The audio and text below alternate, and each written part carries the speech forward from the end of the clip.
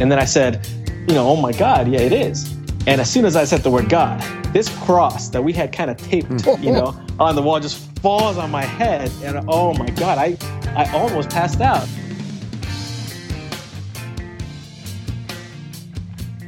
Okay, guys, welcome back to the Grimerica show. We're going to be chatting with Mr. Conrad Faraj. Conrad Faraj a little bit later about his movies, documentaries, short films. No documentaries, just short films. Yeah, and full-length movies. And we got our old pal RPJ here to join us for the intro. And, of course, as always, Don't Tell Me Soccer Sucks, Dunlop. How's it going, buddy? Hey, good. Doing well. We've got this aspiring young director on this episode coming up after this little rambling intro. And I have a feeling this guy is gonna be big. He's made a few movies. He's only like in his mid-20s. It's a great chat, super nice, super open-minded, like very open. It was awesome. So I wish him all the best. And we're talking about his movie, really Fighting the Sky, which is about a bunch of young ufologists investigating sounds in the sky. So sky sounds. Yeah, sky sounds. So he's kind of taken that modern sort of phenomena, even though I'm sure some people say it goes way back. But anyways, he's turned it into like a alien invasion style film. Oh, like signs, but instead of crop circles, now you go with a skyquakes. Yeah, well, were you listening to it, Red? Because he mentioned signs actually as big inspiration for this one. Definitely. I have mixed feelings about signs because on the one hand, it's one of those nice Shyamalan movies, would you know that he's eventually going to mess things up, and he really did it in this one. But on the other hand... What do you mean by that? Oh, man, I mean, the idea that I'm here, spoiler alerts here, people. The idea that the aliens spoiler alerts. Were how do you call it? They were, that water was like corrosive acid to them, That's so stupid. Hello? Yeah, I'm still here. I think that the fact that this Mel Gibson managed to beat the aliens using a single glass of water, I was like, oh man, really? But on the other hand, there are some really, really great moments in that film. I mean, Shyamalan is really great at creating characters. His characters are really interesting and lovable, and you can identify with them as a viewer. So that's one of the things in which I still give him the pass, and I still watch his films, even though I know that sooner or later he's going to drop the ball and it's going to really, foul things up. Huh. I don't know. I don't find so much fault in the water. No. Anyways, we need to get you some noise canceling headphones, Red, so you can listen to your the Grimerica show on the way to work in the morning. Yeah, because now I'm taking the subway, and I was telling the guys backstage, Mexican subways tend to be really, really, really noisy. And we mentioned it to Darren, and Darren's never been on the subway. No. Never, really? How about that? I've been on the C train. Well, that goes underground, so there you go. Goes under the cemetery. Yeah. Ooh. I know. Yeah, actually, you've had fun with the C train drivers before, haven't you? I've driven a C train. We won't get into that. We don't want to get anybody into trouble. Those are in your party days, eh? Stampede time. But does that count? Does driving the C train count as riding the subway? Yeah. Because all the platforms are above ground. Yeah, I don't know what the technical definition is. So what's loud about it, Red? Is it people chitter-chatting, or is it just like the noise of the machine itself? No, people are quiet. Well, not all people, because check this out. Here in Mexico City, you have vendors, people getting in the trains and selling shit like, like headphones, or pens or candies Knockoff or whatever. Bose headphones is what you Exactly. Yeah, exactly. But and the thing is, but the worst of them all are the ones who sell pirate CDs, because they have these, really loud speakers, portable speakers that they use in order to put their fucking music as loud as they can. And if someone is actually trying to read a book or listen to their own music, no, they can't, because you have to listen to this asshole who is perturbing, are invading your privacy in order to sell something that is not only illegal, but the authorities swore that they will get rid of all these vendors, but they still keep coming. Now I think that it seems that now their new tactic is that they used babies as shields. Yeah. The police officer arrives, and when the moment they see that they have a baby in their arms, they say, well, instead of taking them to the police station, they just tell them to remove themselves from the premises, and that's how they manage to avoid getting arrested, using a child who is obviously not even their child. So you have baby shielded bootleg vendors. Yeah. Exactly. How about that, brother? Soon to be selling weed, right? I guess on there. If you guys are one step closer. Wait, we should fucking buy RPJ a fucking boombox and some batteries, and he can blast fucking Grimerica show up in that motherfucker and sell CDs. That will be hilarious, and nobody will fucking understand what I'm trying to sell. Oh yeah. But are you at least wearing your Grimerica shirt on the subway? Maybe you could fuck translate it live, in real time. Yeah. No, I think I haven't even taken it to the office yet. I'm kind of worried what your new boss will say about it. Yeah, I mean, he's whenever I send him sometimes messages through WhatsApp, and the other day he told me, so what's this red pill? Yeah, what is this red pill nonsense? Well, sir, that's my name. I'm sure he's Googled you, so he probably knows more than you think. I don't think he gives a flying fuck about that. No, I don't think he's Googled me. Hopefully. If he has, he'd be pleasantly surprised with the work you've done, Red. Hopefully. Fucking fire your ass right on the spot. Yeah, imagine if he knows that I'm actually an advocate for illicit drugs. Well, drugs that shouldn't be illegal. Well, speaking of that, let's talk about this new development here in Mexico with the last week's Supreme Court ruling in favor of 4 individuals who kind of requested what we call here in Mexico amparo, which is kind of a weird technical term in the Mexican law, in which you kind of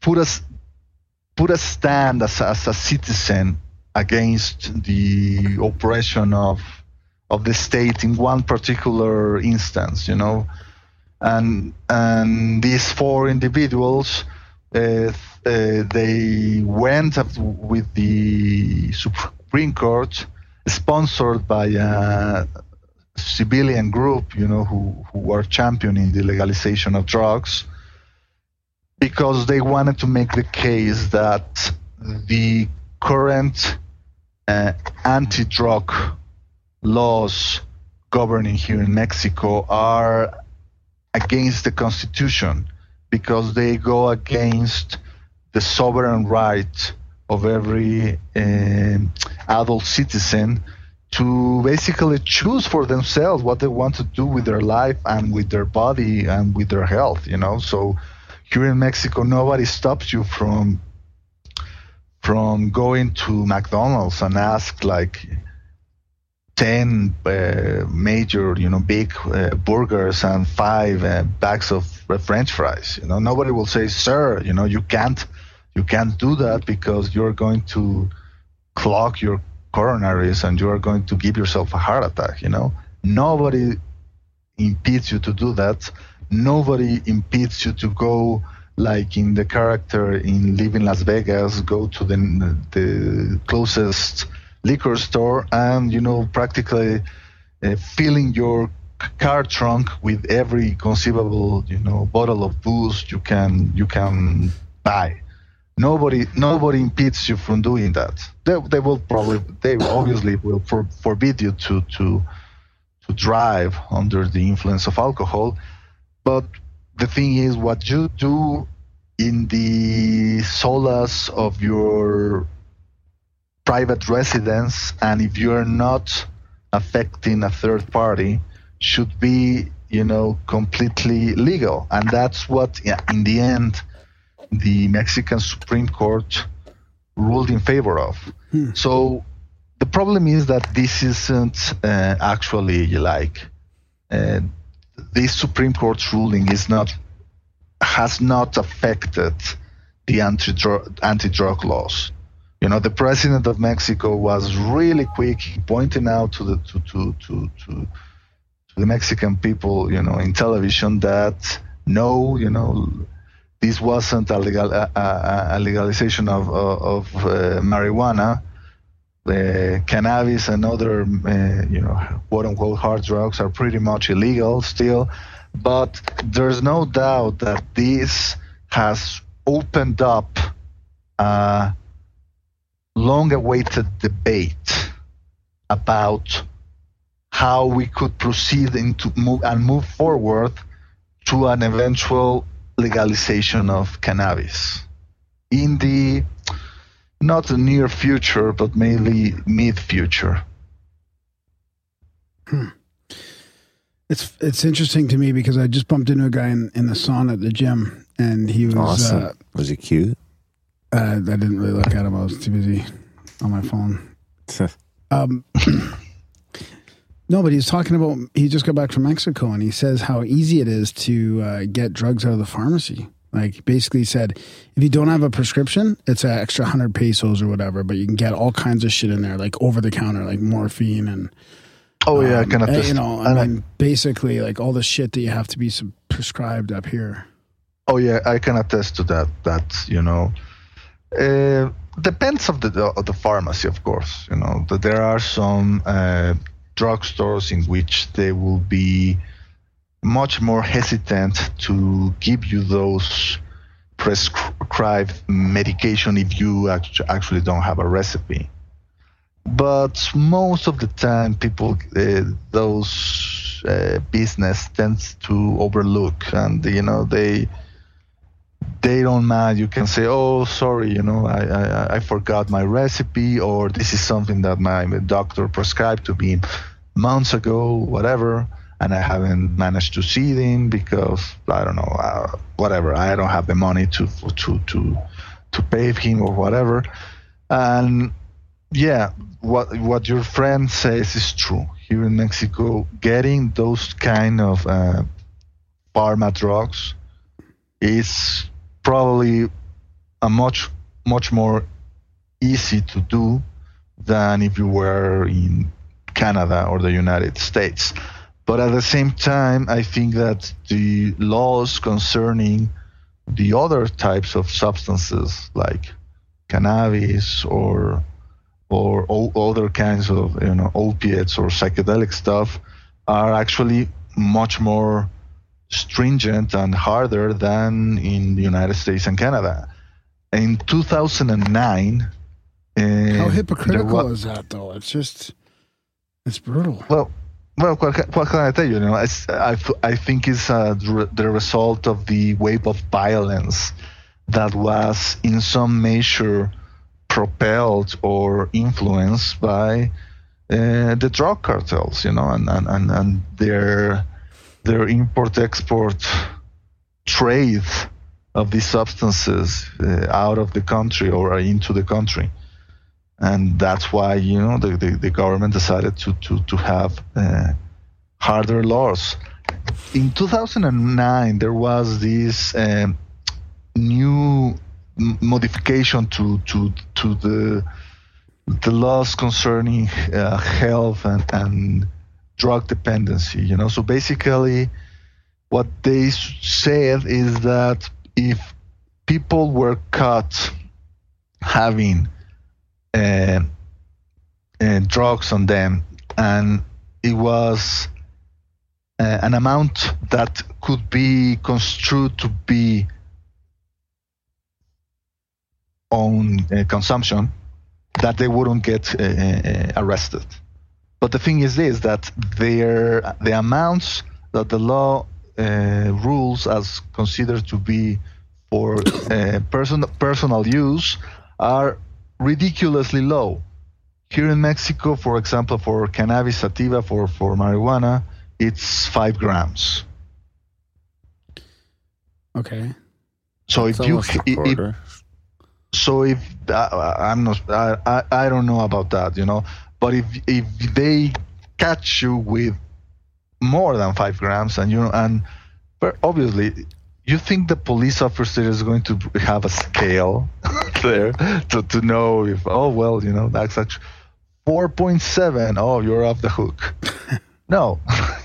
But if the law says that if you have more than 5 grams, then it's up to 8 years, you know, in jail, because the law says that you are what we call here narcomenudista, so you are like a small drug dealer. So I don't know if things are different in Canada. I mean, Yeah, you're just a chronic user if you got that much on you. Okay. I don't even know that they'd take it away. Yeah. It's pretty lax up here now. At worst, Yeah, so- I'd say they'd take it away. If you had 5 grams, they might take it away. Yeah, so the thing is that it's interesting because there's definitely starting to be a debate here in Mexico in this, not only, you know, with Supreme Court, but every day in the newspapers I have read a letter from some newspaper reader who is really concerned about, the typical, what will someone think of the children, because they really think Mexican society is really conservative in this instance. A lot of people really think that opening up the legalization of marijuana will be tremendously hazardous for society, because then, you know the score, you know, the children will go and go all doped up, and then they will ruin their brains, and they will become addicts, and, you know, and addicts are dangerous and whatever. That's where the level of discussion among regular people is.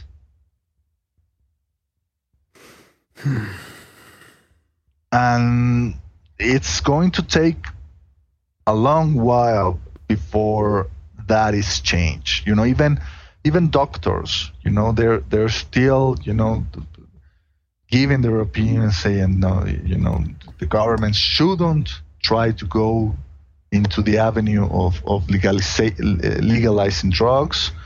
It's going to bring up a lot of terrible health problems to Mexican society, aside from the other addiction problems that we have with the legal substances like alcohol and tobacco, you know. So and on the other hand, the president's hand is definitely being forced with this Supreme Court's ruling, because he has no option but to say, even if he's not in favor of the legalization of marijuana, that he has no option but to open up a national debate in which he is calling upon all experts to give their professional scientific opinion. Wow. In order to see whether we should really go and do what United States is already doing, opening up the legal use of marijuana, not only for medical use, but also for recreative use. Is that gutsy? Is that gutsy for him with the cartels and stuff? I mean, wouldn't they want to keep that illegal? Oh, they definitely would. They definitely would. I think that they will be the first ones to try to halt the process of legalization, even though that if tomorrow the president will say, okay, from now on, all drugs are legal, that wouldn't really much eradicate the power of the cartels, because they have their hands on many, many other plates. They have racketeering and kidnapping and smuggling, gasoline. There are many other ways in which these guys, make a living. Yeah, they even, traffic illegal immigrants, the people who try to reach the United States coming from Central America. They fall in the hands of the cartels, and they exploit them. That sometimes they even use them. Check this out. Sometimes they even organize gladiator styles death matches with them. They force them to fight to the death for their sick own entertainment. Wow. Yeah, and so as I often said, not here, but maybe in other platforms or in other programs, the drug trafficking is not the source of the problem. It's only the most visible size of an even bigger problem that it's even older than the trafficking of marijuana or heroin or whatever. It's a problem that it stems from the deep economic and social inequalities that have ruled this country since pretty much we were conquered by the Spaniards. Which is the way of the West. Yeah, well, the fact that here in Mexico, the second wealthiest man in the world is Mexican. That needs to tell you something about the huge economical disparity between the Mexican 1% and the other 99%. There are people here in Mexico that are a big chunk of the Mexican population.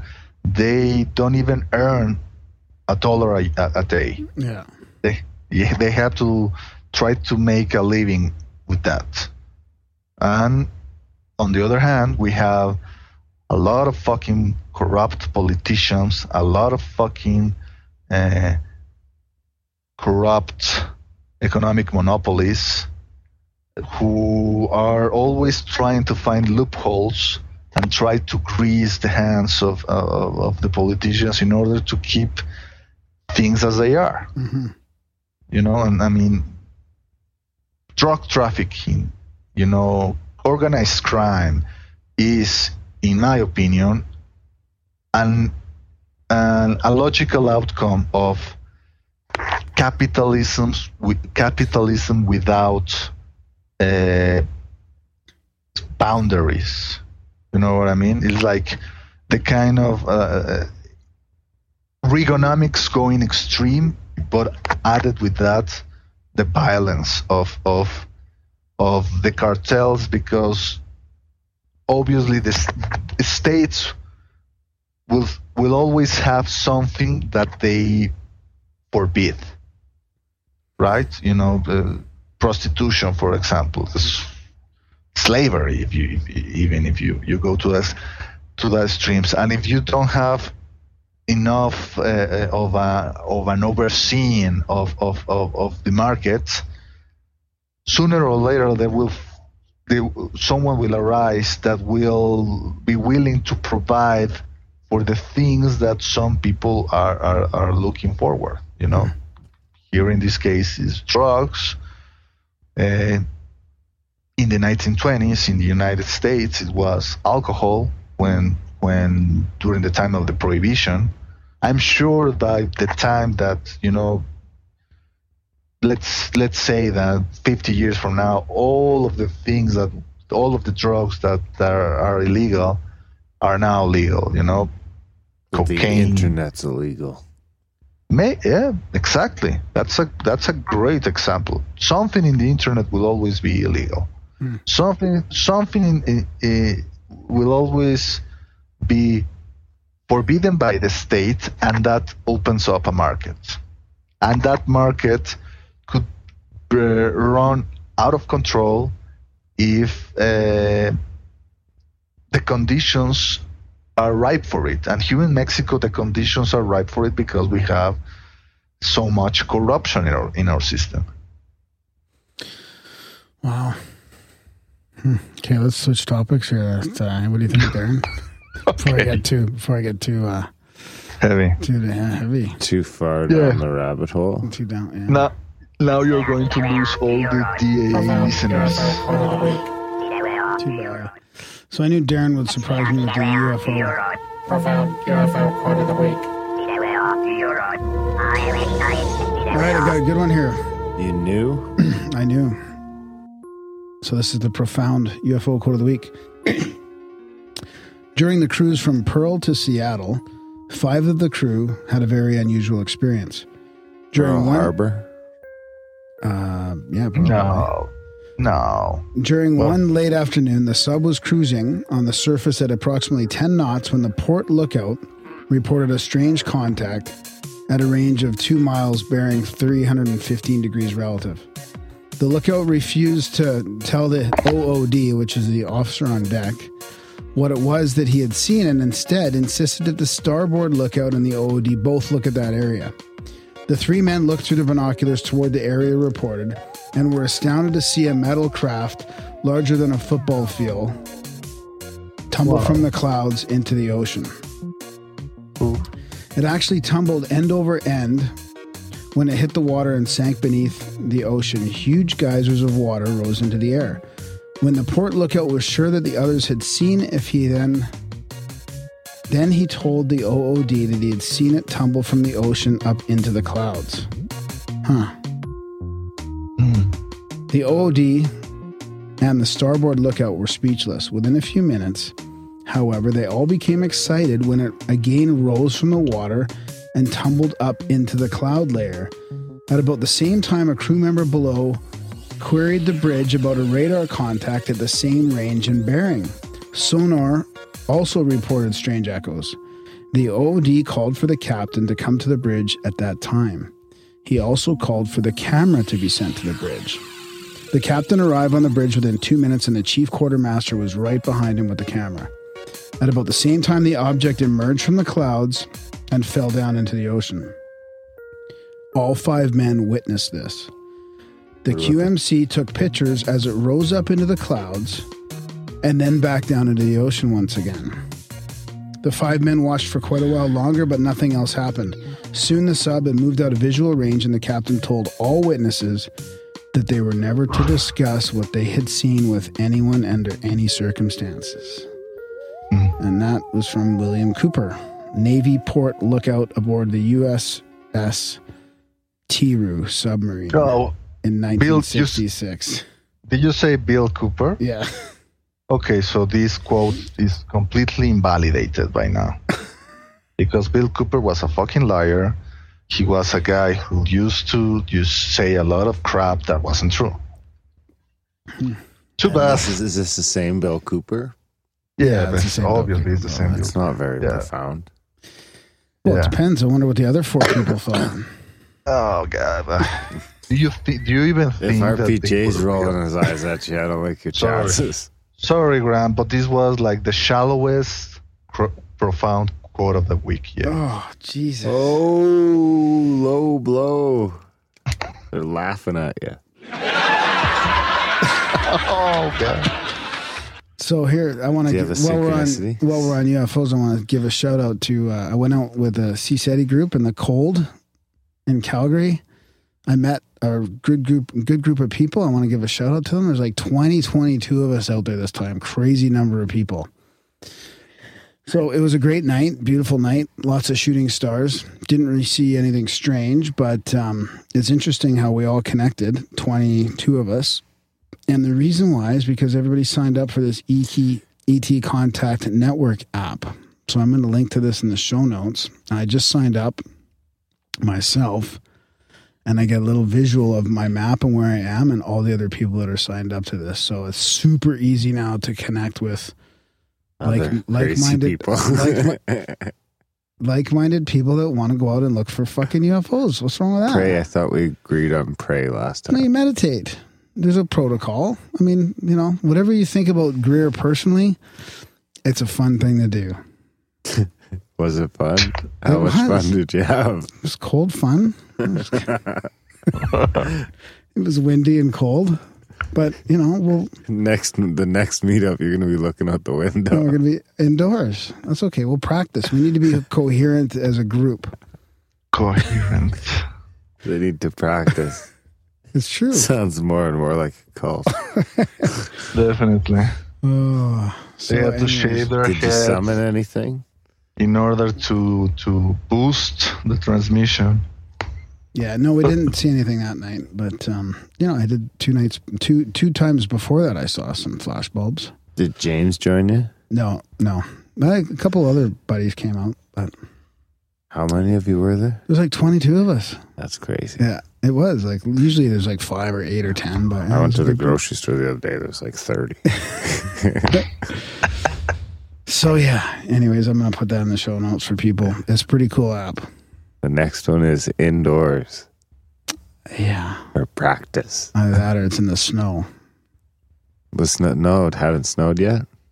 No. Well, a little bit, but it wasn't sticking. So why does it have to be outdoors? That's the thing. It doesn't have to be outdoors. You're praying for UFOs. No, you could still. They can come inside if They're not coming. Who's they? Whoever's piloting the craft. Is this heard of? Is this like precedent? Is there a precedent for them to pull over their craft and come in? You could look out the window, like you said, and see it, or they might. Maybe you'll see like little balls of light inside, or orbs, or something like that. I mean, honestly, it's practicing the protocols. I think being coherent as a group and practicing the meditation and all that would help a lot instead of being out in the cold, windy park. What if you have?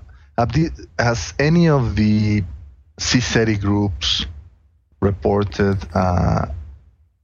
negative experience? No, I don't think so, Red. Not that I know of, anyways. Hey guys, have you listened to this episode? No, it's not recent. An episode in Binal of America with 2 guys. One of them, Adam Davis, who is something of a famous cryptozoologist. He started out looking for the Orang Pendek and the Gobi Desert desert worm and the Mokele Mbembe in the Congo and whatever. I knew you were going to say Mokele Mbembe.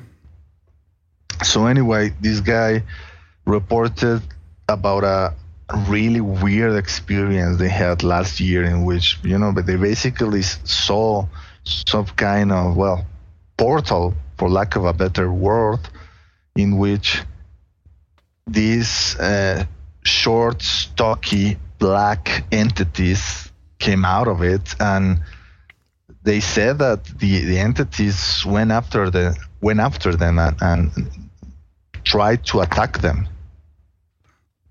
What did they look like? And you have to listen to the episode. You know, Short, stocky black entities. What else do you need to know? Their faces. Well, they're black. They said that their eyes were red. Typical, right? You know, glowing red eyes is almost like a cliche in these cases. And they seem to be really menacing, that their mouth gave an expression of rage, you know, of being really mad at them. Maybe they're just smiling. one person misunderstood. Yeah, exactly. And they weren't. So they rushed after them because they wanted to give them a hug. Well, what if they're laughing and they look like they're crying? I mean, that's the same thing, right? Okay. No, I'm just making fun, but I mean, look, you ask for positive experiences in this, he said, and you're not. I mean, you know, would a negative entity like that answer your request for positive experiences? I don't know. But the universe always gives you what you want. That doesn't sound like real life to me, man. No, I'm not talking about the universe giving you anything. I'm just talking about. I haven't heard of a lot of negative experiences from them. I don't know. Maybe it's something about the intention that keeps the negativity away. I don't think these guys went after, because they were looking for Bigfoot. But I don't think these guys were there in that woods with bad intentions. And I don't know these people, but I don't think that these guys are like bad people. I think that, you know, Did they have guns? No, they didn't go on shooting Bigfoot. No, this guy Adam Davis is really. They were with this guy who is what they call in cryptozoological circles an habituationist. You know, the guy who makes like a connection with Bigfoot, and they give them food and they really try to make up a relationship. Yeah, that's with cool. This, or at least they allege to. And so no, they were definitely not going there with the intention to kill or to harm to the supposed Bigfoot. That's interesting. So yeah, listen to that episode and tell me what you think. Okay, I'll link to that in the show notes as well. Because what's interesting is that this guy Adam Davis, he used to come to this field as a really like the equivalent of a nuts and bolts ufologist, but for cryptozoology is like the people who think of Bigfoot as only as an ape. Yes, an undiscovered ape, a flesh and blood animal, nothing paranormal about it. But it seems that this guy has started to have all sorts of weird experiences that are forcing him to appreciate or entertain this other aspect of the Fortean phenomena that maybe he never considered, or he didn't even really want to pursue. So that's an interesting outcome, and it makes me wonder what, if any, caused this change in his experiences. He doesn't talk about that? Well, he said that he didn't even want to talk about what happened to him last year, that this was something that he pretty much was planning to take with him to the grave. Wow, really? He said that it was a traumatic experience to him. You listened to this episode, and he thought he was going to die. They thought they were going to die. From Bigfoot. No, from these. These weren't. They didn't think they were Bigfoot entities. They thought they were some kind of when I listened to the episode, it reminded me a lot of a few different examples from the ufological archive. One will be, the Hopkinsville goblins, the famous case from the 1950s. Other is the cases of 40 midgets or 40, small entities attacking people in South America. Yeah. And the other is obviously the things that happen in the famous or infamous Skinwalker Ranch. Mm-hmm. Freaky. Yeah, incredibly freaky. Yeah, I definitely think there could be positive and negative experiences. It's funny how people tend to go to one camp or the other. Yeah, but not funny. But the thing is, if the playing field is even for an equal amount of opportunity of having either a negative or a positive experience, independently of your intentions, then you will think that the people in City will also report an equal number of negative experiences. Yeah, it'd be interesting to know. I don't think I've heard of any. Have you heard of any? I mean, no. I'm asking you. You know more about them than I don't know about that. I'm not too deep in there. Oh yeah, you're pretty sure there's there's fucking plenty of negative feedback on CSETI. Yeah. If you would like, I could dig some. No, we're not talking about that. We're talking about negative experiences from people in CSETI, like experiencing negative encounters. Yeah, we already know that CSETI and Stephen Greer are controversial figures in ufology. But what I'm talking here is having negative experience from the phenomena itself.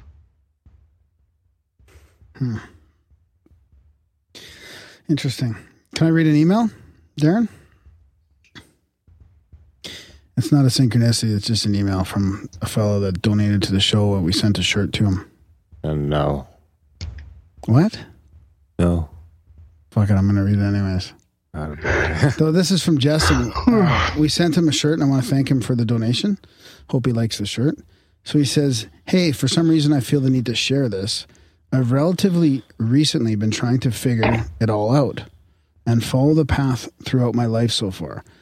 Amongst the gradual liftings of the veils, being discovering like psychedelics, modern UFO phenomena, and I even count stumbling upon Grimerica as a waypoint on this path, I decided recently to start going back through the catalog and randomly picked the August 5th, 2013 episode. Wow, that was over 2 years ago. With Grant Cameron to eat at my time at work tonight. To my surprise, it was completely relevant and cross-confirming to separate studies of esoteric stuff. I don't claim to have more, better, or grander knowledge than anyone, and I certainly don't have the answer, if one can ever really attain it. But along the path of pursuit of it encompasses pretty much everything that Grimerica stands for. I was struck to my core at how much this episode relates to certain almost unknown set of writings I'm currently studying and attempting to understand, called the Raw material. That's R-A, the Law of One. If you guys are unfamiliar with the subject, I would highly encourage a trip down this deep-ass rabbit hole. It is a set of books that can be bought, but also is freely available in its entirety online. Also, if you weren't enthusiastic about diving into that deep pool, I would, if nothing else, seriously recommend Googling the Hidden Hand dialogues, which are essentially a bottom-line version of the Law of One. Are these things part of the truth? I can't say. Much of it resonates with me. It ties all this stuff together nicely. Maybe I haven't bought the farm on the whole package yet, but I think these things at least bear serious consideration. Give it a look in your free time and mull it over a bit. After listening to so much Grimerica, I feel confident it would be right up your alley. Thanks for your time. Yeah, I heard of Raw before. I haven't looked into it, but thanks for the email. What can you tell us of it? Nothing because I haven't gone into it. But yeah, I mean, I don't know. I just felt like that email was good to read because it's cool to be resonating with people that enjoy all the wide range of topics that we have here. And I definitely want to get into that raw stuff. Raw. The Law of One. Maybe I like it raw. I'd like to talk about that stuff. Yeah? Yeah. All right, buddy. Book somebody. Okay. What else we got? No synchros? No, we could read that review if you want. Nah. Fuck it. Okay. Review the show, though. It helps. Yeah, reviewing the show definitely helps. So does Spam and Graham. Send them your synchros and stuff. Trip reports. It helps us get guests too, right? Like it's I mean, we email guests. It's a challenge to try and book somebody every week. Like tonight, for example, apologize to people in the chat room, but we had to reschedule one of our guests at the last minute. So it's a bit of a back and forth, but I'm sure that reviews help, especially positive ones, when guests, if they get an email from us and they decide to check out the show and they see good reviews there, obviously that helps, right? Absolutely. And check out grimerica.ca/support for all the different ways to help out the show financially. Help us stay ad sponsor affiliate free. No paywalls. Check that out. And of course, if you can't afford to do that, the best way to support the show of all is to tell people about the show. Tell a friend, yeah. We have no other marketing other than word of mouth, so we need you guys to spread the word. Yeah, and maybe next time, Red, we'll get into that Paramania conference that we're talking about. So let's. Yeah, for sure. Yeah, let's do that one next time. You got it. All right. Thanks, Red. I think we'll jump into the chat. With Conrad Faraj and Fighting the Sky, his new movie coming out. Yeah, enjoy the chat, guys. It was a fun one. Conrad's super cool, pretty energetic guy. Yeah. And yeah, thanks, Red. We'll see you guys in the outro.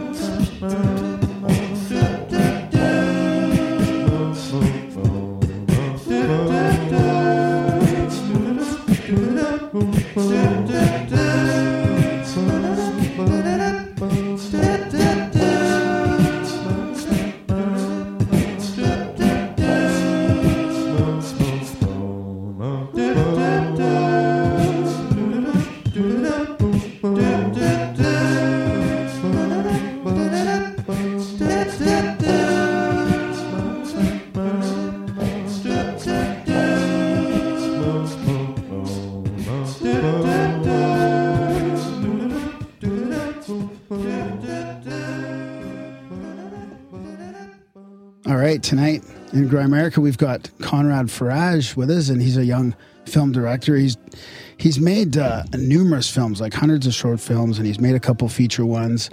He's been an aspiring director, and he's made a couple films that kind of fit within our Grimerica theme, some sort of paranormal type ones. And I bumped into him finding out about his movie Fighting the Sky, and it seemed really interesting. So we thought we'd have Conrad on and talk about his fascinating career. And it's only been going for a few years, but he's really hitting it hard. So welcome to the show, Conrad. Thank you guys for having me.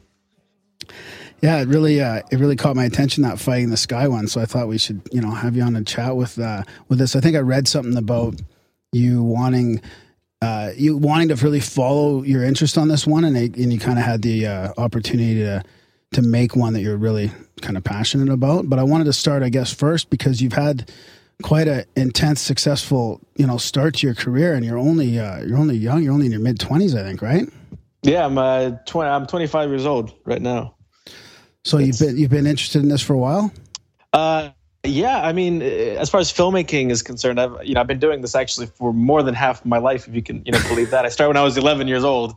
I picked up the camera and I couldn't put it down, and then I've been kind of just really fascinated with the whole medium. And this is one of my passion projects, is this Fighting the Sky. It's kind of a film that I've had in my head, that I've had it for many, many years. I was 14 years old when I first came up with the idea of doing a film like this, and now I'm 25 years old and I got to execute it.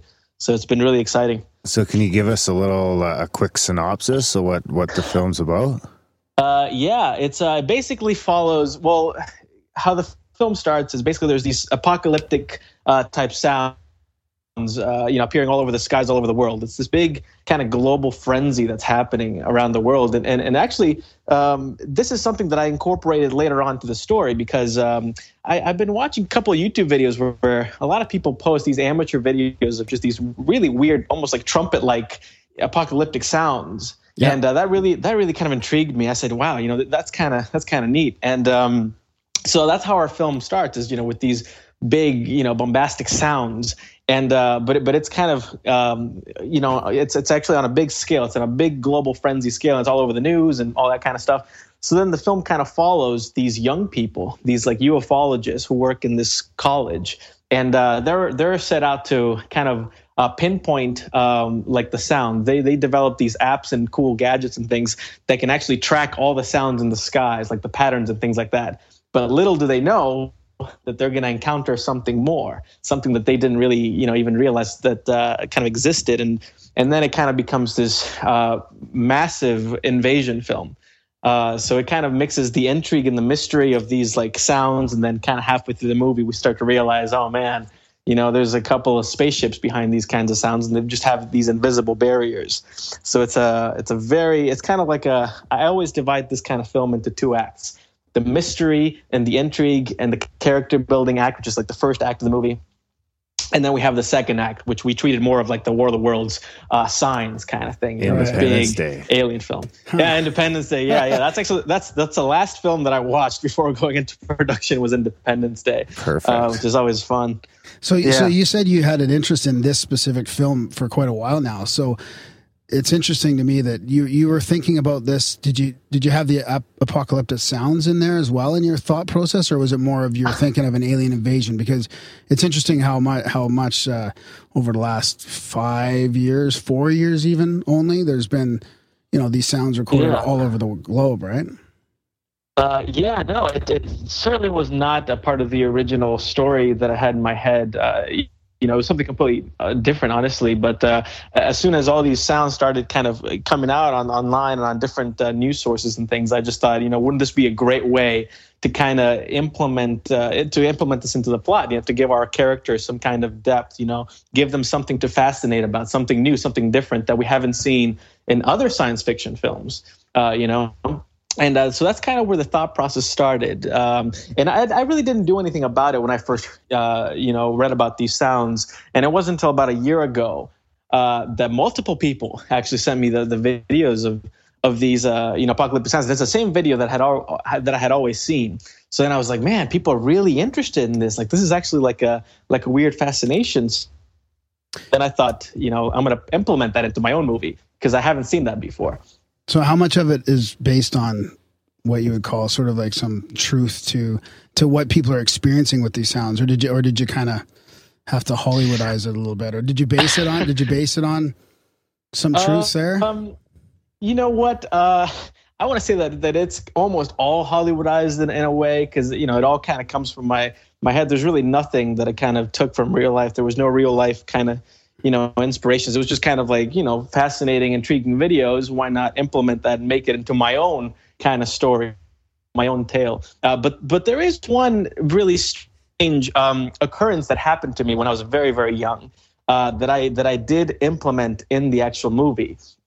And I was 12 years old, and I had just moved native country, which is Honduras in Central America. Uh-huh. And I had just moved to the United States, and I was living in these apartment complexes in Ohio, and I was staying with my mother. It was one of those things. My siblings and my stepfather I think they went on a trip somewhere, and I had to stay with my mother because I had school. And I remember going into my bedroom, and I heard this weird like rumble outside, and then I opened the curtains, uh-huh. And then I swear I saw a weird green flashing light in my backyard and then rise up into the sky. Like it was like this weird, like 2 seconds. And I kind of stood there paralyzed, and it was this really weird thing. And I started crying immediately. I started crying. And then I ran up to my mother and I told her that I thought I saw a UFO. I thought I saw this gigantic light kind of go up into space. And she didn't believe me. She thought I was going crazy. She called my grandmother. She made a whole thing about it. And that actually is a scene in Fighting the Sky. Nice. see something. Yeah. So I thought, why not bring that back in? Well, I wondered about that actually. You growing up in Honduras, if you guys were more open to that than normal families from the United States. Like if your culture was more, open. Yeah. But it sounds like your mom was quite skeptical. Is. I mean, yeah. Well, she's like a very religious type. God love her. I love my mother, but sometimes it's one of those things where your parents. I have active imagination as a young kid, and that's part of the cause of why sometimes I tend to over exaggerate things very used to when I was a child. So maybe she thought that I'd gone crazy. Actually, she asked me about that a few months ago when in the middle of filming, and I told her, I said, remember that story? You remember? Oh, we're losing you here, Conrad. Sounds like his. Yeah. No, we've lost you. I'm going to just disconnect and Oh, there he is. There. Probably it's better. Yeah, it's probably. Let's just try abandoning the call real quick. Sometimes if we reconnect. Okay, we're going to call you right back. Sounds good. Okay, thanks. Now I'll just write down some timestamps.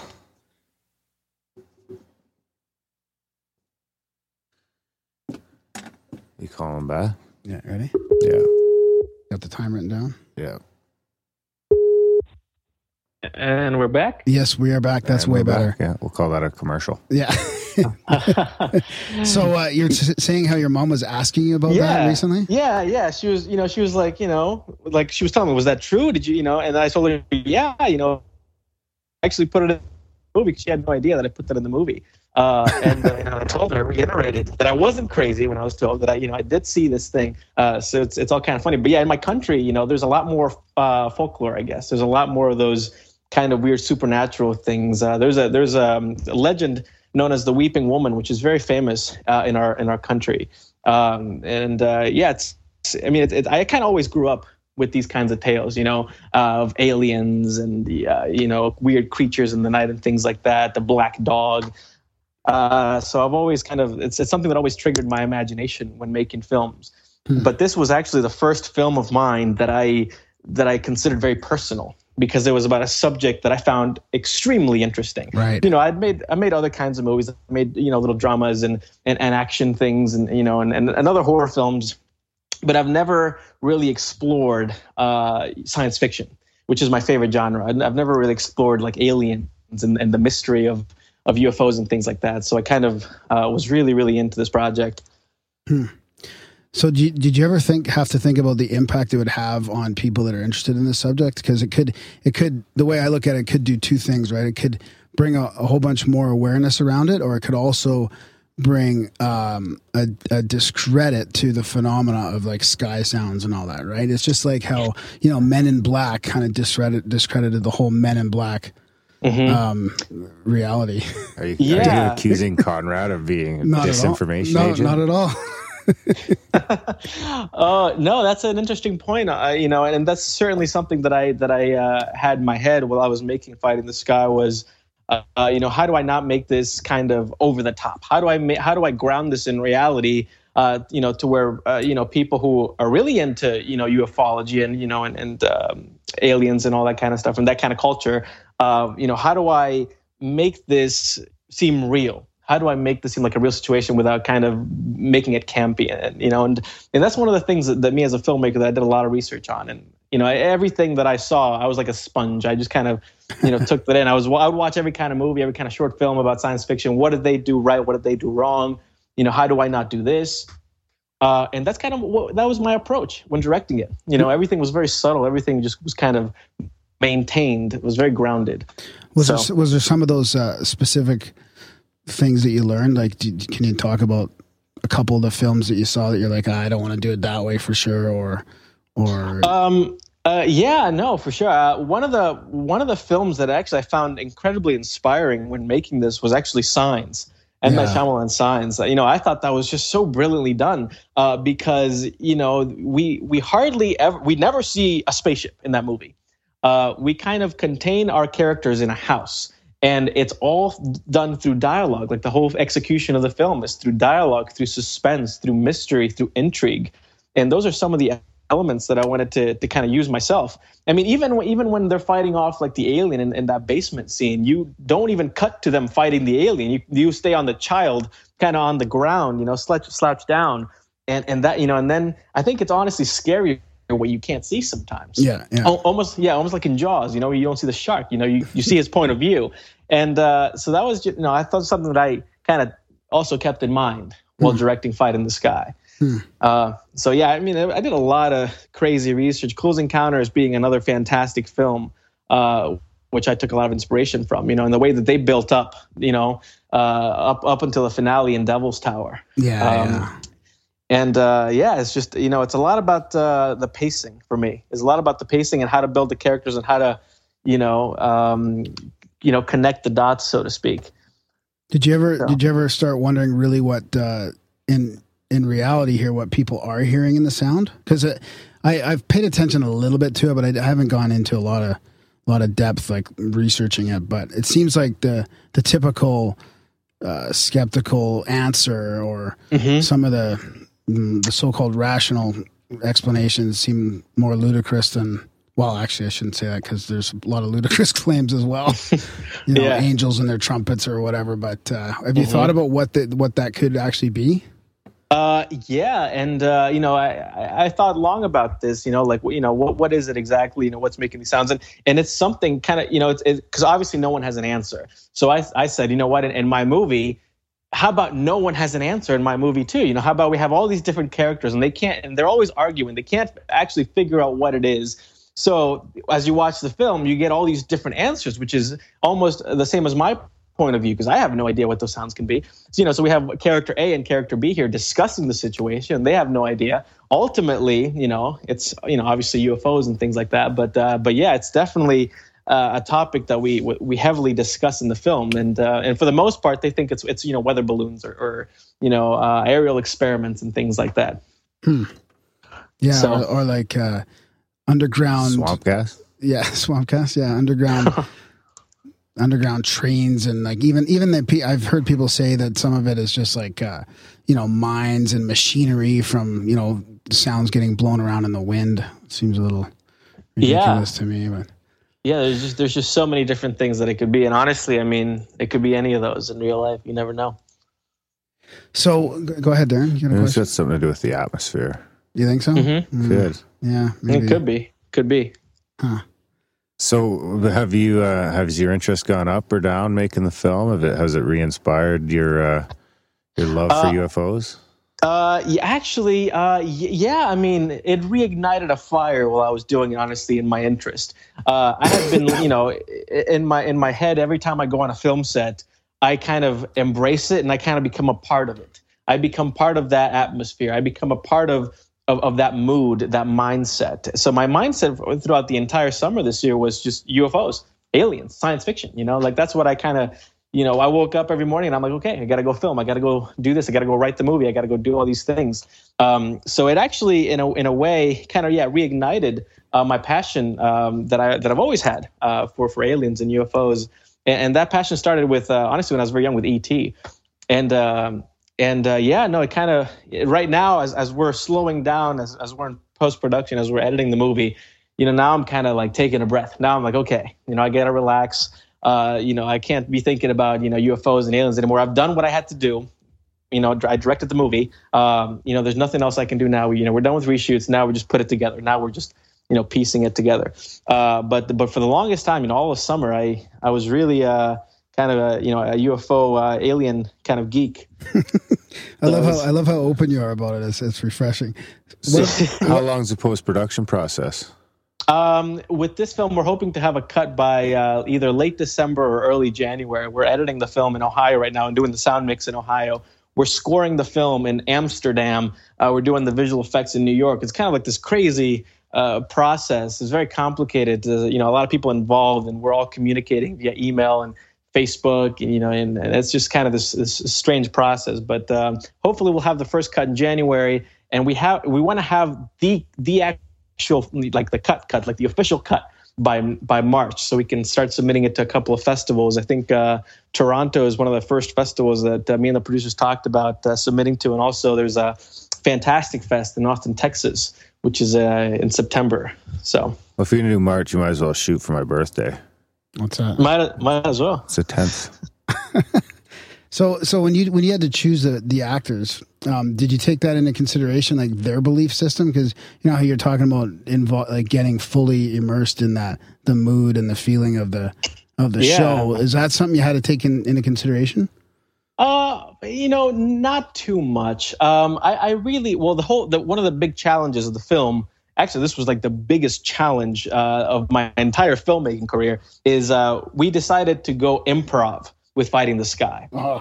And let me tell you, it caused a lot of headaches, a lot of tears, and lots of self-loathing sometimes, because it is incredibly complicated making a film of this caliber, improv. With all the visual effects and with all the complicated dialogue, it was very, very tough. And when I was casting for Fighting the Sky, I picked some actors that were well versed or versed enough in in those subject matters, but I also picked actors who were really, really good at improv and who I trusted to kind of even bullshit a couple of things. Maybe I would write down some notes where I would say, hey, say this or talk about this or take a look at this and try to say this kind of thing.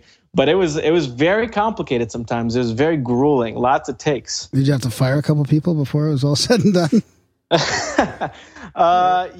You know what? But I did.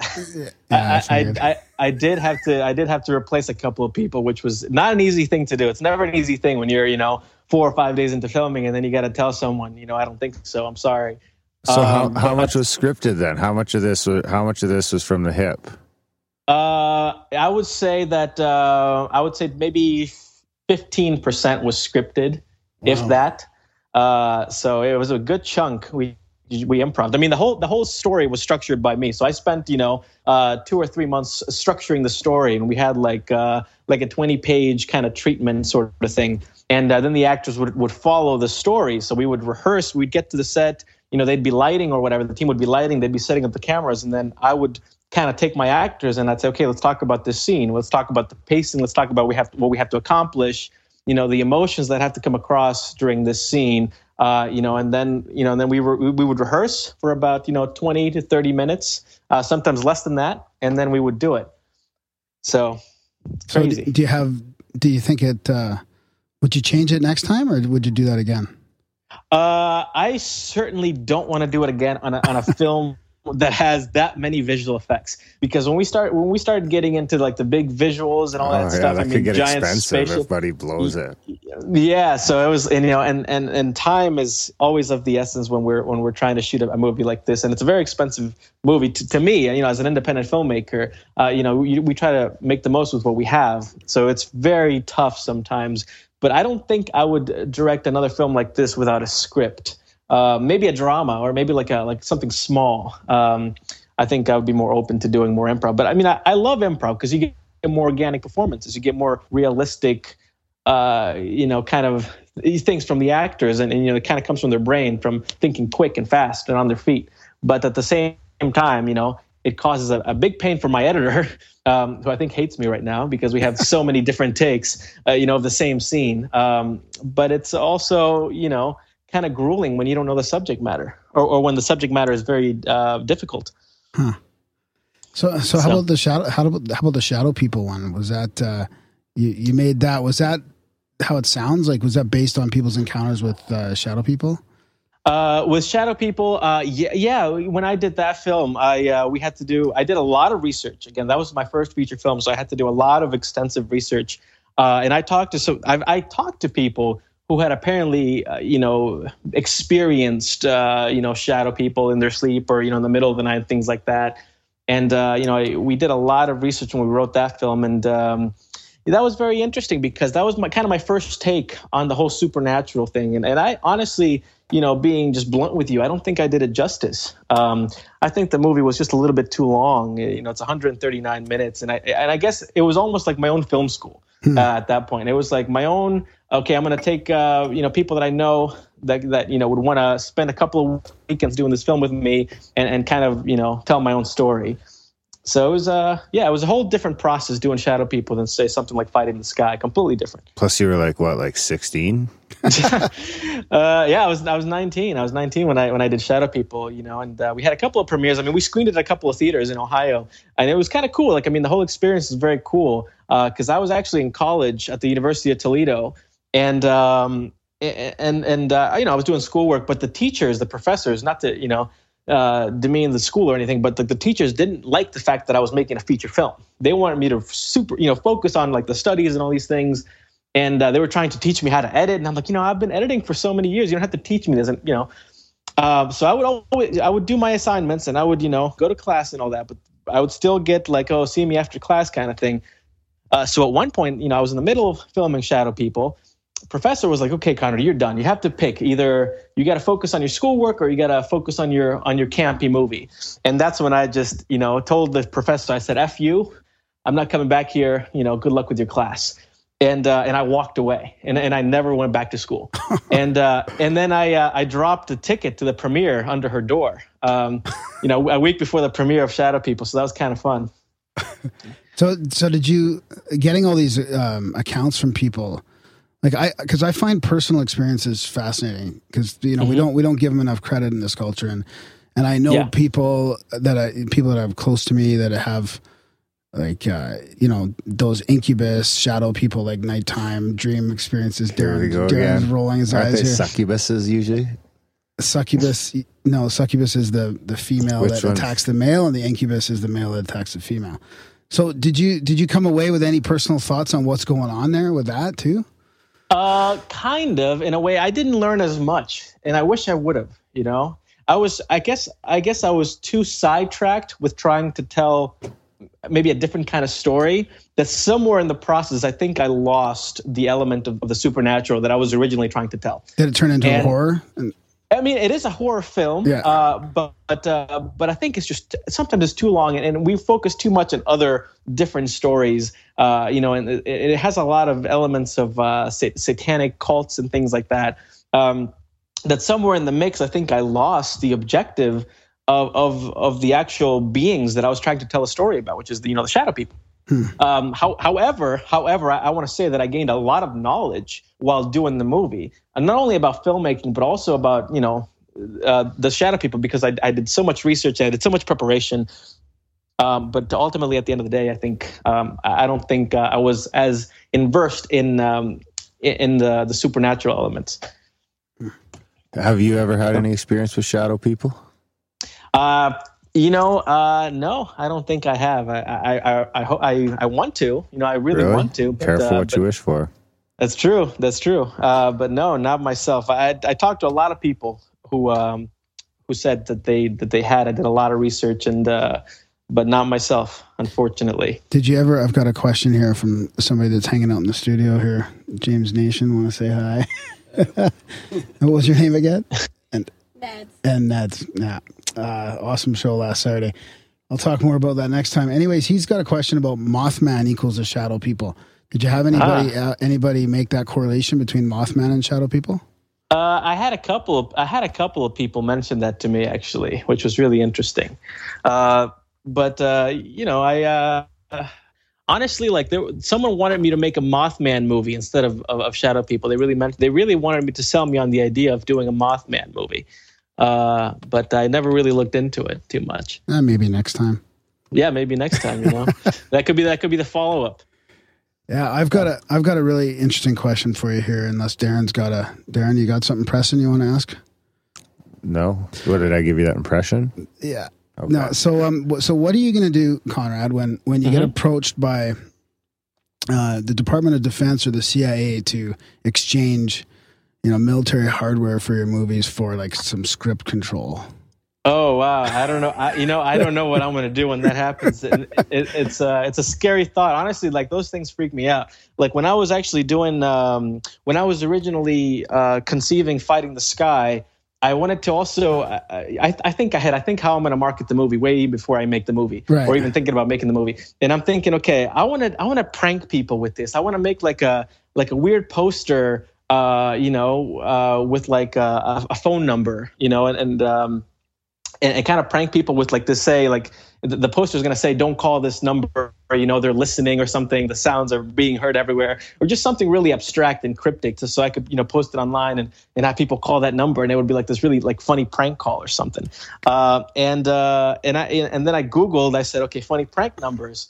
And then I found on Yahoo Answers, someone said, oh, this is the best number to call, funny prank. And I said, okay, I'm gonna call this one to see what it's all about. Then I can put that in the poster. So I called it, and it happened to be the FBI. So I've been paranoid ever since then that they're listening or something. They're probably listening now. Actually, no, that's the NSA, right? That's all of them, Darren. All of them? Yeah. This is not the Canadian. We don't have the technology. That's true. That's true. So would you consider, though, would you consider trading some goods for giving them some control over your script? Nah, I don't think so. Yeah. I don't want anyone to control my script. I had a feeling you'd say that, but so you want to blow out some tanks and shit. Yeah. Was this the biggest budget you've ever worked with then? There's another film that has similar range and budget, which is called The Wind is Watching. And we did that in 2012, and that one's about the same. We spent about $45,000 on both of these projects. They kind of go hand in hand.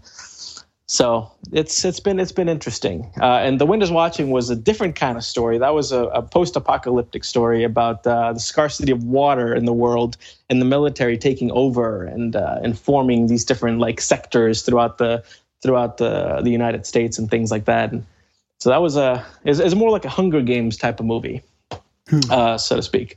But yeah, this certainly is the biggest undertaking that I've had is fighting the sky as far as scale. Have you ever thought about doing anything documentary style?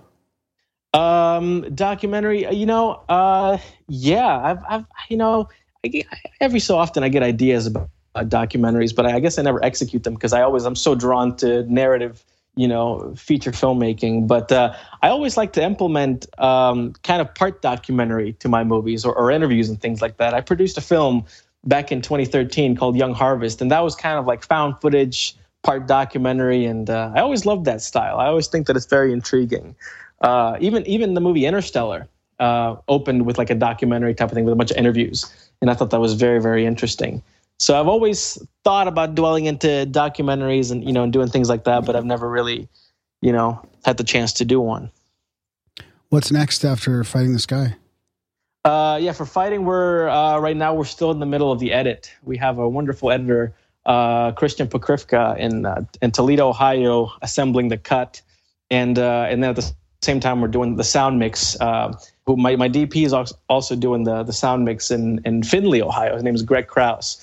So once we have that assembled, and at the same time we're actually doing the visual effects. We're sending some of the rough cuts to our guys in New York doing the effects. But once all that's finished, once I say, okay, this is the movie, this is what it's going to look like, then we send that over to our composer in the Netherlands. His name is Jochem Waring, and he'll be scoring it in December. And hopefully by January, mid-January, late January, we'll have something that we can actually see and then send it off to festivals, to the American film market, to whoever is interested. And then do you have a long list of stuff you're interested in that you're going to be, making films of after that?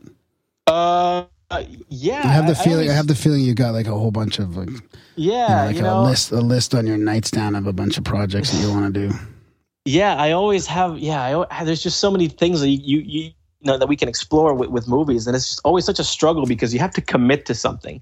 You commit to something for like a year, sometimes a year and a half. So it's kind of grueling to think that you're going to be stuck with this idea, and you have to kind of follow it through. But sometimes what I like to do is to do some of micro projects, which are very low budget projects in the $5,000 to $10,000 range, and kind of do those on the side.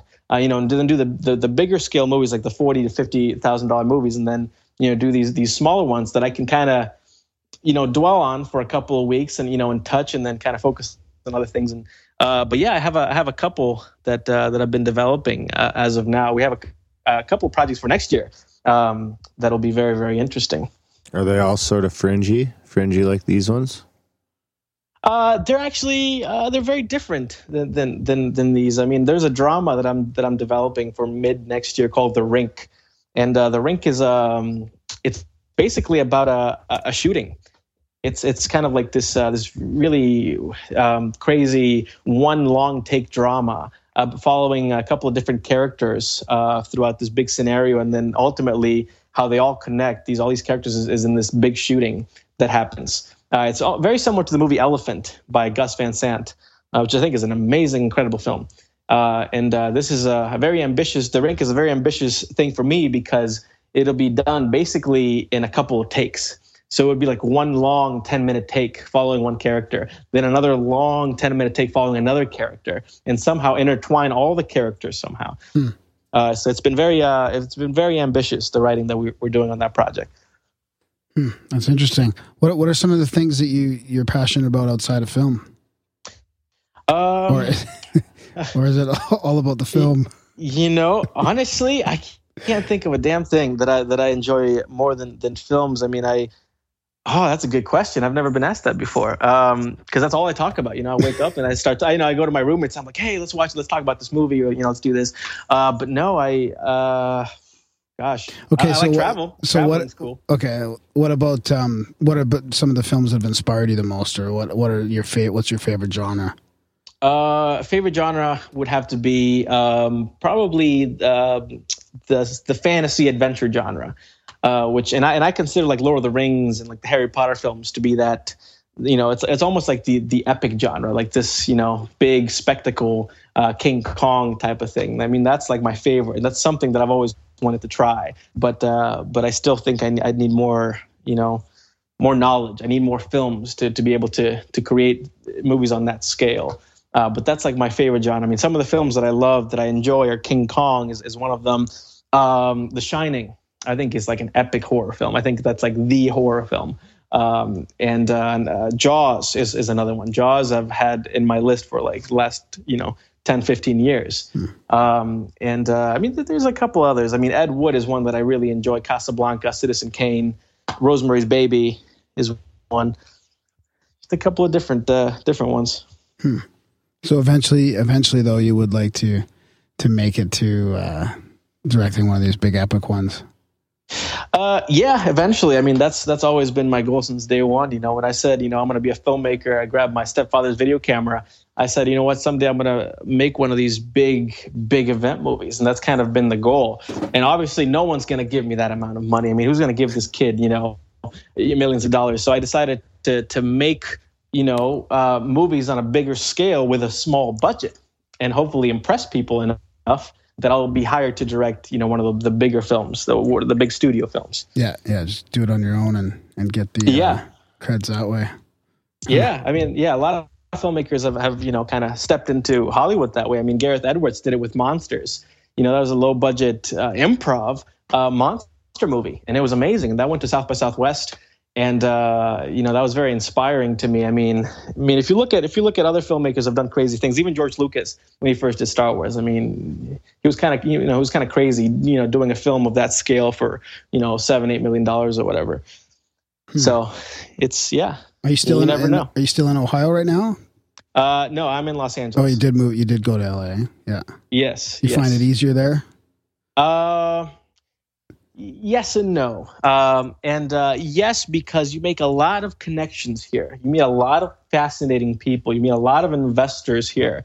And everything's a lot faster paced in Los Angeles, which is cool. It's a cool energy. But when it comes to making films, I don't recommend it because it's very expensive, which is what I learned. When I was trying to budget Fighting the Sky to shoot in Los Angeles, it was an astronomical budget. And I said, I can't do this movie here. So I'm going to take the movie to Ohio, where I know I can blow up buildings and I can, close down roads and intersections and pull in military trucks and do all these crazy motorcycle stunts and do all this crazy, scenes for almost no money.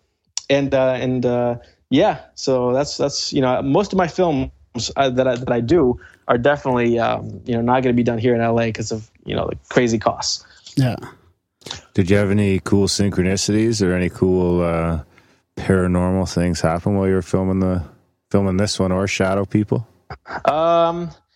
No, not particularly on Fighting. On Shadow People, I mean, that was a very heavy film set to be on, and that one is crazy because we had a lot of we filmed the final act of Shadow People in my mother's living room, and we put a lot of 6s on the wall, so we would rip out pages of notebooks and things, and we would just write the number 6, and we would just tape all these like book pages all over the walls. It's a gigantic living room, and we would have like the villain who played like this like satanic character, kind of like do this like devil worshipping ritual. And honestly, like the vibes that I get when I go into my mother's living room now are just very, very crazy. They're very, very heavy. She had a priest come in and bless the house last year, actually, because it's just a weird vibe, going into that living room. It's really, really strange.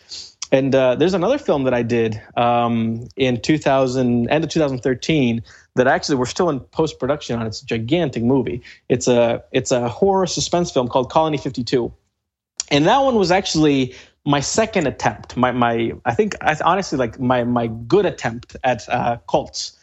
And that movie follows a false preacher who kind of brainwashes this town into doing mass suicides and to worship Satan. And it's this really, really dark film, and on that particular set, so much crazy shit happened. It is insane. A cross fell in my head. At one point in the movie, we were shooting a scene. I was doing the camera operating. I had the camera on a shoulder rig, this really heavy camera, and we were in this bedroom, and we had a bunch of cult members, like fake cult members, kind of all these extras, and we had someone playing the devil, kind of in the middle with a big mask, and and I was on the bed. And then one of the extras asked me, he goes, "Hey, Conrad, is this the most comfortable you've been in all day?" Because I was, resting on, on this bed. And then I said, "Oh my God, yeah, it is." And as soon as I said the word God, this cross that we had kind of taped, on the wall just falls on my head. And oh my God, I almost passed out. Like it was a very, heavy prop. And that was really crazy. And then other things that happened on that film set, I was editing the trailer for Colony 52, and I was actually doing the color grading, which is where I kind of clean the image and make it look nice and everything. And I had all the speakers off, and all the audio was off. And then I hear like a whisper, like this very like slight whisper. And then through my speakers was a Christian radio playing. It was this preacher, talking about like how we can't abandon God and all these things. And I'm like, oh my God, like this is crazy, like this is insane. Like that was a really those were some freaky experiences, on those films. And there's a couple other things that happened I can't quite remember right now, but that was a very heavy set to be on. And we actually prayed after the incident with the cross. We actually prayed every day on set before filming. So, are you pretty religious, or just your mother? You obviously you're raised religious. Yeah, I was raised, Catholic. Is very religious, and I'm still to some extent religious. I don't go to church, but I'm still kind of religious, but not to a point where I'm scared to kind of, explore it in my films. I'm not scared to explore both sides of good and evil in my movies, because I think that's something that's real, in the world. And but yeah, my mother definitely doesn't like the fact that I do these movies. She always tells me, "When are you going to make a comedy? When are you going to do all these things?" And I'm like, "No, I'm really into this. I really want to, explore this story or this subject matter, because I'm intrigued by things that scare me or things that I don't understand. And I'm more drawn to those kinds of tales and those kinds of movies." So, does your mom think that you put a ghost in her living room? Honestly, yeah, I think so. I think she and she told me she had this dream because she was sleeping in the living room. She fell asleep on the couch. She had this dream that basically that the house was like falling or like getting destroyed or something, and like the devil was like holding me or something. It was this really creepy, dream that she was telling me. And then that's when she had that priest come in and kind of bless the house and stuff. And it's just kind of really strange. A lot of strange occurrences that I guess did happen on Shadow People as well, because my lead actress got diagnosed with arthritis in the middle of filming. And that was really, really kind of strange. And our second lead, bless his soul, passed away a year after filming. His name is Peter Marquardt, fantastic actor. from Texas. So it's a lot of strange things. And when I try playing the trailer on YouTube, it always goes black. Like the black images just kind of flash by on the theatrical trailer. I think I took it down because there was some kind of malfunction with it. Really, really strange. That is weird. On the most negative movies that you've made, you have the most crazy encounters. Yeah. Oh, yeah. And I just recalled one on Colony. Actually, yeah. When we were filming in a church, we were filming this church sequence where like we were going to have this false preacher kind of preach to the town. Our black magic camera, literally would not turn on. We had 2 different batteries. We had just filmed the night before, and our camera, like it would film and then it would just like shut off and then it wouldn't turn on for like 3 or 4 minutes. And it would constantly happen at, inside this church to a point where I'm, I don't know if I even got everything that I shot, because then I would play it back and it would cut it out like halfway through. So actually in the trailer, I used a portion of that scene because it has a lot of the dialogue in the trailer is from that scene. And I could barely cut it together. In fact, I could barely see my actor's face. We only have the shots from his back and from the crowd. So it's just kind of really, really interesting, really strange things that have been occurring. Does that make you want to do more positive films? Certainly that kind of so. scare me. I mean, it would scare me a little bit. Yeah, no, for sure. And, that's why I kind of made Fighting the Sky, because I said, what could happen with aliens and UFOs and things. So, you get probed. You ever think of that? That would be very unfortunate, if that were to happen. But not that there's anything wrong with that. Oh yeah, no. Honestly, science. This other subject matter, science fiction, I think is a lot more easygoing, and the film has a lot of comedy. Fighting the Sky has a lot of comedy, which I liked. So it was definitely a change of pace for me after doing all these really dark movies. Nice. So right on. Yeah, it's interesting. I'm looking forward to seeing it when it comes out. Yeah, it should be cool. The trailer I think should be coming out early next year. We're hoping anyway. So that'll be kind of interesting, and we're gonna post that online. Right on, buddy. Well, we want to give you a chance to say anything else or ask us anything before we start wrapping it up. No, yeah, just look out for Fighting. We're going to be hopefully also dropping the poster in December. We've been developing the poster right now, and we have 4 designs that we're kind of tinkering with. So, should be a fun time. Did I miss? Is there a trailer for it out yet? Not quite. December is coming out with. Yeah. I saw a tweet that you're coming pretty close on the trailer. Like it's coming together pretty good. Yeah, we're cutting together the trailer right now. Well, I guess maybe I'm not allowed to say that information yet, but yeah, we have been cutting. But we have been playing around with footage, and it's looking quite formidable. And a lot of different things will be released throughout the next couple of months. What's your film? Can you get in trouble for talking about your own stuff? Well, we have producers from all over the world, and they try to keep a level of secrecy. We actually have producers from China. We have producers from Central America. We have all these different investors who have this like strict plan as far as marketing and as far as the execution of the movie. It's actually a very strict kind of thing that to a point where if I'm directing something else or doing other projects, I can't take those on because I'm under contract with them on Fighting. Right. So it's kind of that makes sense. Well, but yeah, no, I mean it's good. It's good to have that too, because then you get kind of sidetracked. If I was my own, I would be like, okay, I'm gonna finish this movie. When I have time, I'm gonna go write this other thing and whatever. Yeah. So.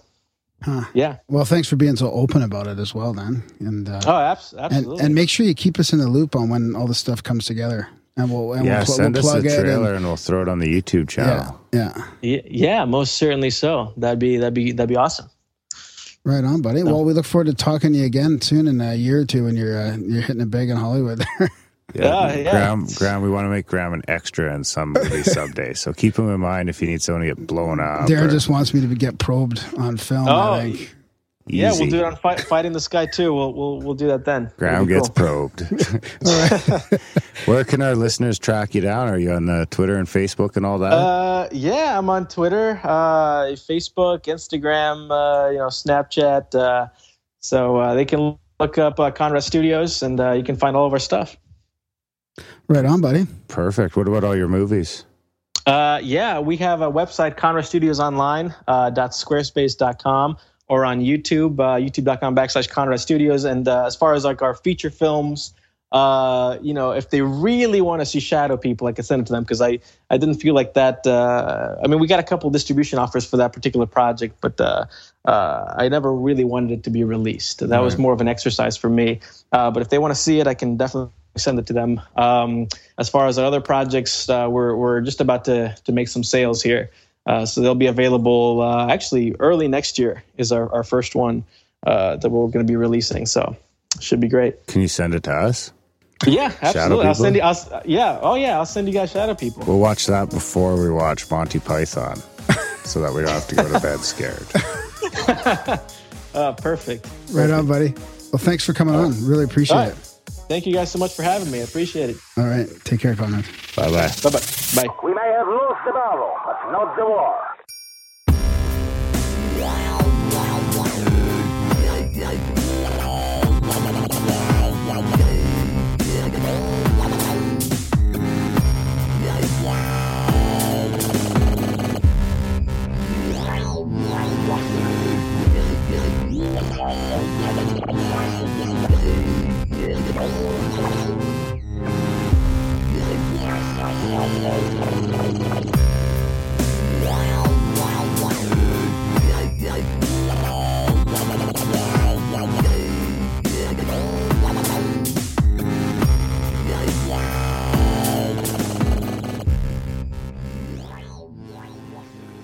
And that was our chat with Conrad Faraj, a filmmaker. How'd you like it? Yeah, it was great. I liked it. I liked how open he was, and how it was refreshing that he was just open with his experiences. And yeah, I liked his sort of pick of movie genres. I don't know. I think he's going to be a popular dude in the future. A name to watch. Yeah. There you go. Definitely. You heard it here first. Yeah. I saw a little trailer on Twitter actually today. It was like a mini trailer about the filming of the show and stuff. It looked pretty cool. Nice. Yeah. Did you retweet it? I did. Yeah. I'm going to go through the retweets and check it out. All right. Yeah. I'm looking forward to that one. You should remind him to send us what's it called too. Oh, the Shadow People? Yeah. Yeah. Although I don't like the horror that much. You get scared. No, I just don't like it. It's just why go through that negativity? I don't get scared. Horror movie. We could watch Monty Python after before we have to go to bed. I gotta watch Monty Python with you. We could watch it on that TV. I don't know. Could be on right now. Really? Okay, yeah. Make that happen, buddy. Right now? No, but anyways, yeah. Thanks for coming on there, Conrad. Absolutely. Thank you, motherfuckers, for listening. Thanks to RPJ for joining us for the intro. Little shout out for Marty. The one night party. Marty Hansen. His Learn Performance. Very interesting. I'm going to link to it in the show notes. It's the end of November in Canmore. I just wanted to give him one more shout out. I might go to it still, depending on what I got going on that weekend and if there's room. But yeah, it's interesting stuff using intuition and intention and perception and on how to learn performance. There you go. It's going to be interesting. Yeah. What sort of performance? Physical, mental, and emotional, and spiritual. That's a home run. Thanks, buddy. I hope you guys enjoyed the show. Head on over to grimerica.ca/support and check out all the different options there. You can help us pay the bills, help us stay sponsor-free, commercial-free, affiliate-free, paywall-free, and heat the igloo all at the same time. Yeah, let's not be tempted into advertisement. Yeah. That's not. And spam Graham. I want to get some emails from people's experience and talk about it on the show. Yeah. GRAHAM@grimerica.com. Or if you guys are just too scared of my rating system, then just send an email and tell us that you're too scared.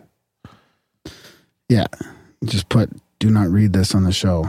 Yeah. Or put, don't say my name on the show. There you have it. Oh yeah, and if people are waiting for T-shirts and they haven't got them yet, or if they're looking at T-shirts, I think I've caught everybody, but I do lose track. So just send a reminder, and we're gonna get more T-shirts in. There's a few left. If people want to donate over $25, we'll send them a T-shirt. Yep. Review the show wherever you can. Sign up for the newsletter, grimerica.ca/news. It's also a good nonchalant way to introduce your friends to the show, or anyone else in your email list for that matter. And all that's in the show notes too. So just click on if you're listening via podcatcher of some sort, just slide it over, check out the notes. You can go down and all those options for supporting the show are links in the show notes. Yeah, Graham makes it easy. He's a pro. So check out all that stuff, and more importantly, tell your friends about the show. It's the only way we can spread the hegemony, whatever. See you guys next week. Both ways. One way.